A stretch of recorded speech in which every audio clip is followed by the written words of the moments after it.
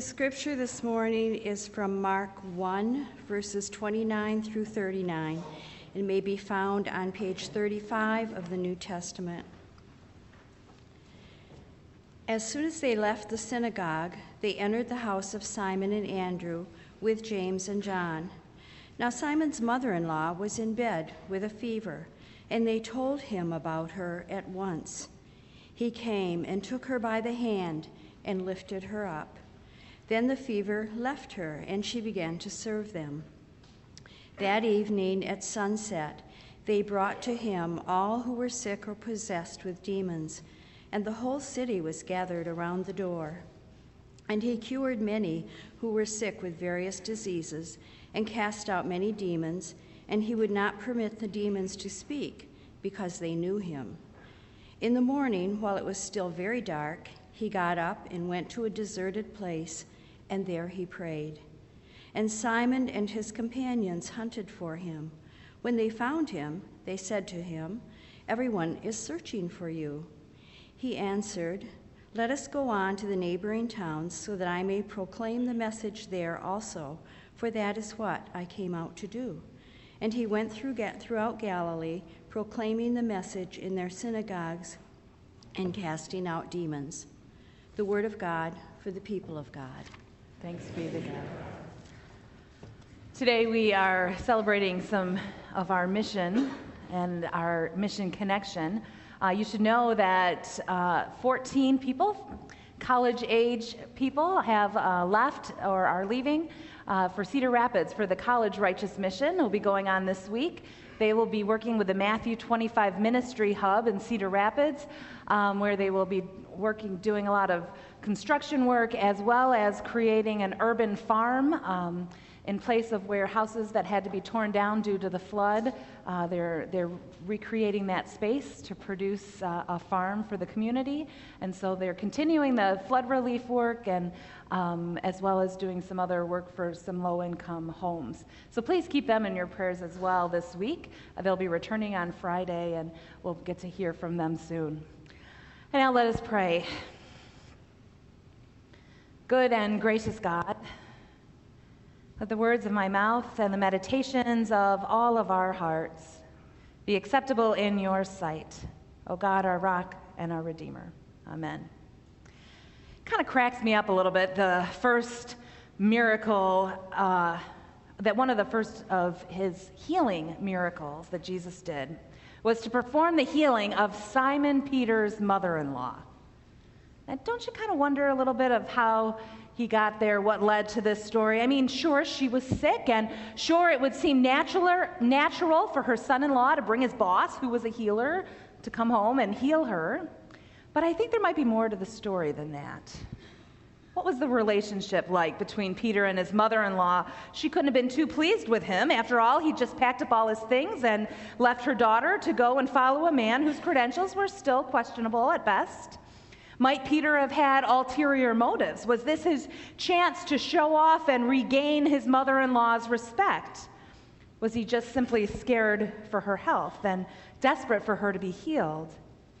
Or was this his chance to see if Jesus really was the real deal and prove it to his wife and his mother-in-law at the same time? You know, just for a little insurance. Whatever his motivation, it worked.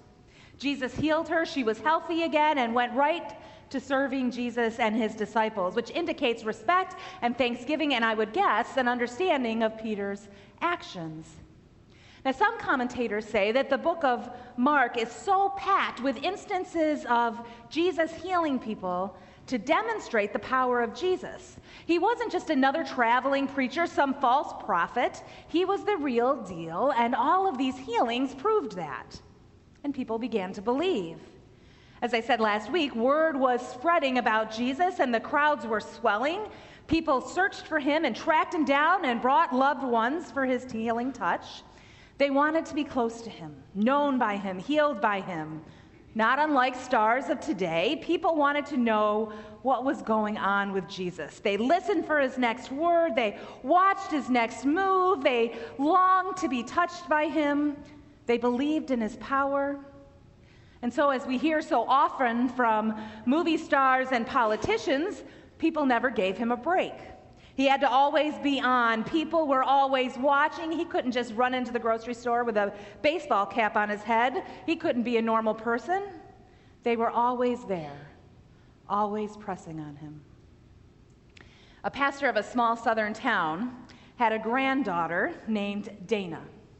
Dana was 6 years old and was afraid of the siren that blew every day in that town at noon. It had been installed generations ago in order to let the factory workers know that it was time for them to go home for lunch. When Dana visited her grandpa, the siren scared her. So he suggested that whenever she heard the siren go off, she should just stand up and yell, "Go home and get your lunch." Sure enough, the suggestion worked. Whenever Dana heard the siren, she began yelling, "Go home and get your lunch." And she didn't even think about being scared. Well, one Sunday, Grandpa got really worked up over his sermon subject. He was really into it, preaching up a storm, when the noon siren suddenly sounded, and little Dana took it as her cue, and she stood up, turned to the congregation, and yelled, "Go home and get your lunch." And they all promptly got up and left. They thought maybe this was part of the Grandpa's plan. After sunset, Jesus healed Peter's mother-in-law, and people were lined up outside the door with the sick and the demon-possessed. The whole town was there at the door. The next morning, though, while it was still dark, Jesus got up, left the house, and went off by himself to pray. He wanted some time by himself. He got a little time, and then his disciples soon showed up and let him know that everyone was looking for him. At the height of his ministry, Jesus was constantly surrounded by crowds of people attracted by his power and his message, and they pressed around him everywhere they went. Don't you think he just wanted to yell, "Go home and get your lunch"? But that's not what he did. Instead, he said, "Let's go to the next village so I can preach there." And then he said, "That's why I've come." Now, when we read that line, "That's why I've come," we assume he's talking to the disciples.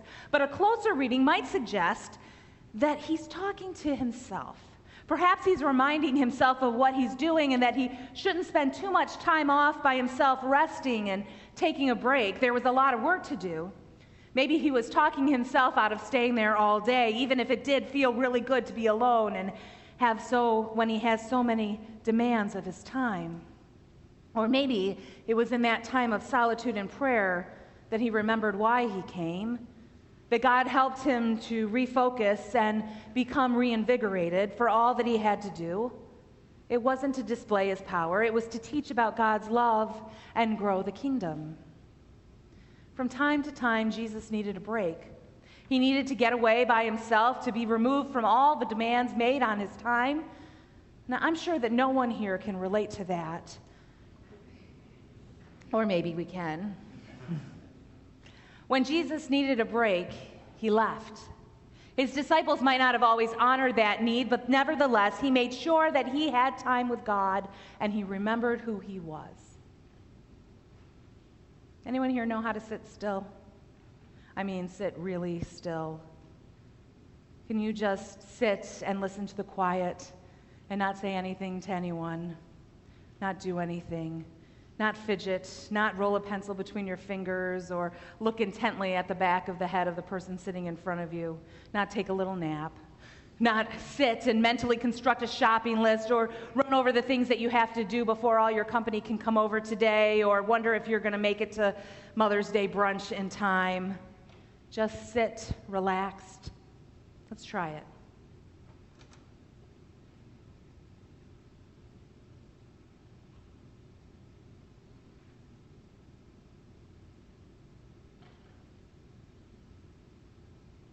I'm not very good at it. Anybody else start to feel a little anxious? It's just hard. It's hard to slow down and just be. You know, yesterday we had a day where we had some things to do, but it was not a real high intense day for us, and I couldn't relax. I was anxious because I kept thinking, "Oh, I got stuff to do," and I couldn't just relax. It's hard to slow down, and be. I don't know about you, but there are too many things to do, too many people who need me to be doing something. It's not a good use of my time to just sit and be. And yet when I run and run and run and don't ever stop and don't rest, what happens? I get sick, don't you? Our bodies are not built for a rhythm of work, work, work. Even God took rest. Jesus took breaks, went away for a little while and had some solitary time in the mornings. After creating the world, God created Sabbath, knowing that we would need it. I've been thinking a lot about my beginnings lately because it's the 10th anniversary of my ordination is this week. And I remember back in seminary, one day early on, I passed a table in the main academic building, and the table was full of things like Play-Doh and yo-yos and Frisbees and coloring books and crayons and bubbles. And I looked around thinking maybe it was bring your kid to seminary day or something. And then I saw a sign that was hanging on the back wall that said, "Brought to you by the Spiritual Formation Committee." Oh, brother, I thought, what kind of hippie feel-good school have I gotten myself into? I wasn't looking for toys and gimmicks. I wanted a serious academic experience where people took themselves seriously. Clearly, this kind of thing accounted for the many lame-o pastors I'd encountered in my short life. What was I supposed to do? Finish an exam and come out and blow bubbles to make it all better? I didn't get it. Yes, the toys were there for people to play with, but they were also a reminder to stop and take a break. The next 3 years were going to be full of pressures, classes, internships, Board of Ordained Ministry, preparing for a first appointment, all kinds of things pressing in on me, demanding my time. People were going to want a piece of me in every direction. And if I didn't stop and take a break and relax and have some fun and spend some time with God and leave all my anxiety and worry and demands behind, I wouldn't be a very healthy, let alone effective pastor. I know that I'm a much better mother and wife and pastor and daughter and friend when I am rested, when I don't feel all the crowds and the demands pushing in on me. When I just stop and take some time with God, I do much better. People often brag about how they haven't taken a vacation in so long, or how they work on Saturdays and they're just always going, and how highly people think about them because of how much they work. But are they really healthy? Are they really happy? Are they really fulfilled? When we neglect ourselves in such a way, we neglect our relationship with God. When we don't take a break and rest, we are treating our bodies, our temples poorly. And our relationship with God, as well as the other important people in our lives, suffer. It's so easy to neglect that which is most important to us. Jesus needed time for prayer. And Jesus needed time to focus on his primary mission. He was getting distracted by the many demands that were being made of his time, the many demands of his power. When he went and spent time with God, he remembered why he came. He remembered that it wasn't just to heal, but to teach, to share God's love. By taking a break and spending time with God, he rechanneled his focus into a direction that not only helped him to accomplish what God had wanted him to do, but also refreshed him and recharged him so that he wouldn't get run down and would remain healthy. We live in a fast-changing, complex world. If we aren't careful, we'll find ourselves majoring in minors, ignoring the really crucial needs in our lives. But how do we do it? How do we find the time for this essential practice of taking a break and being with God? Katie Wagner is a good friend of mine. She was a member at Written Grace, the church I served prior to coming here, and she's now a pastor and is being commissioned for ministry this week at annual conference. Katie also has 7 children, 4 of whom I baptized in the 8 years I served at Grace. With 7 children, attending seminary, a home to care for, and pulpits to fill, you can imagine that Katie is not one with much time for herself. But she does 4 or 5, at least, loads of laundry a day, and she finds that when she's in the laundry room, no one bothers her. So she's made it into her prayer closet. She's locked herself in the laundry room, and while the laundry goes, she prays. She stops and she listens to the flow of the water, and she prays for her husband and for her children and for the task that God has set before her, and she just spends time talking with God. She's found that the best time for prayer isn't found, it's made. Why did I choose this scripture, this subject for today, for this Sunday? It's not some kind of suggestion that I shouldn't have to work on Mother's Day or anything like that. No, I chose it because my hope is that it can be my Mother's Day gift to all of you, to remind you that you need to take a break. You need time with God. Give yourselves permission to stop and pray, to just be. The perfect time for a break, the perfect time to stop and spend time with God isn't going to just appear in your life. You've got to figure it out for yourself. For Jesus, it was early in the morning before the crowd started forming. For me, it's often up at Lake Louise at our family cottage when our family is together up there, or sometimes on a Friday night when we have nothing to do and our family can just be together, or just before bed when I write in our family gratitude journal.